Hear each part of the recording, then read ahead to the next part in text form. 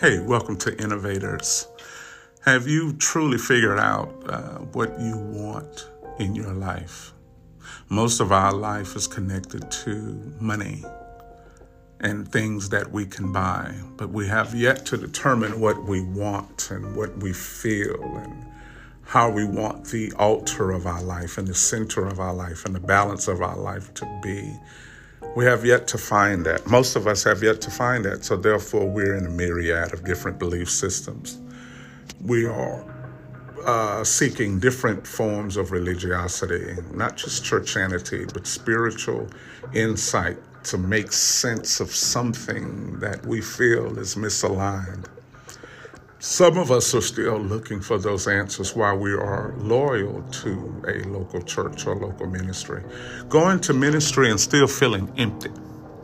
So it's like we're constantly caught between a myriad of opinions that leave us depressed, that leave us worried, that leave us in control of our own lives and leave us searching for answers that we need to pacify ourselves. And I believe we've grown disinterested in pacifying ourselves with different answers that we have created because there is a lack of trust within ourselves and in who we really are. Our life kind of peaks every now and then when we find inspirational moments of life and we are good with that. And then all of a sudden here comes another moment of impossibility that sort of totally knocks us off center. And before you know it, we begin to embrace this journey, this process as human journey, a journey of human discovery. And after a while, you're sort of tired. But there is a way to overcome that. But in order to overcome it, we have to find out what are we, what opinion and what truth have we connected to. There's a scripture in the Bible, and it's something you need to understand about the Bible. The Bible isn't a Christian book. The Bible really is a metaphysical book. It's a book that talks about human situations, but it really is a dichotomy of spiritual revelation, consciousness, interpretives, mystical, comprehensives. It's face value, but it's really beyond face value. So much. And it has to be properly given and instructed in order to really see the value in it. But there is a scripture in 1 Kings chapter 18, verse 21, where this prophet named Elijah is talking to the prophets of Baal. It's about 450 of them. Now, you got to understand when he talks about God, he isn't talking about Christianity. He isn't talking about a local church connective from which we meet every week and we sing and go home. He's talking about a consciousness, a power that has controlled the derivative of the world. And so he says, since you outnumber me, if God is God, follow him. If Baal is Baal, follow him. And he begins to tell them to build this altar. And he tells them to put their sacrifice and their bulls and sacrifice and wood on their altar. And then he begins to say, cry out to your God. Cry out to the force or the core value of your altar. See, the altar is not just an idol that you pray in front of. Right now, the altar is the center from which your life finds balance, the center from which you find control and comprehension and interpretation in life. It's where you find yourself. And so they begin to cry out to their God.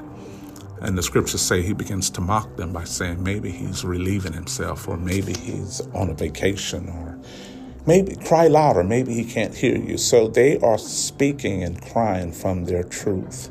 And nothing is happening. They begin to cry out in the morning, and they cried in the evening and at noon and the next day. And then they begin to harm themselves. They begin to get swords and knives and cut themselves. And they were stressed. They were ultimately stressed. And then he says, come over here to me. And he begins to rebuild the altar that was torn down. And a lot of us, there were belief systems and there were core power that we believed within ourselves that we tore down, some sort of personal purpose or vision or reality that we tore down because we felt outnumbered, or we felt that we were not going to be listened to. But for whatever reason, we tore it down and stopped looking at it.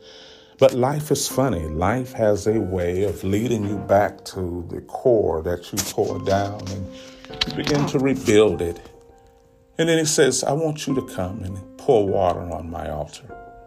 I want you to pour water. I want you to put what's considered impossible. Make my altar impossible for me to light. Pour water on it. I want you to put your stress on my altar.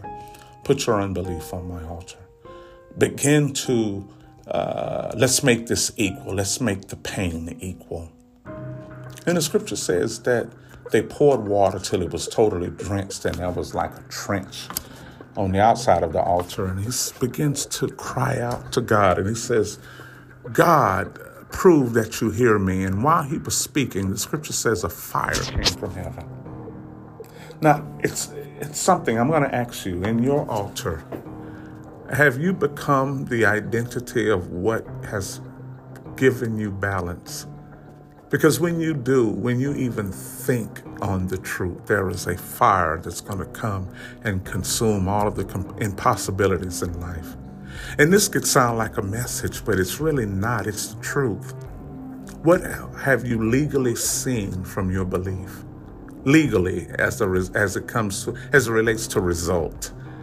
Has it brought a calmness to your consciousness? Has it brought a calmness to your reality? Because mind you, I'm not here to sell Jesus. I'm not here to sell Jesus and say, try Jesus. I'm not here to do that. But it's up to you to determine the legitimacy of your altar. Has it brought fulfillment and calm? Can it embrace more and more impossibilities? Has impossibilities quenched your fire? That's the metaphysical interpretive that we have to bring about. Has impossibilities and doubt and limitations of others, have those things quenched your fire? Has it? Or have you found yourself becoming more stronger, more powerful? Has anything quenched your fire? I'm Andre. I'm just trying to add life to this Bible story.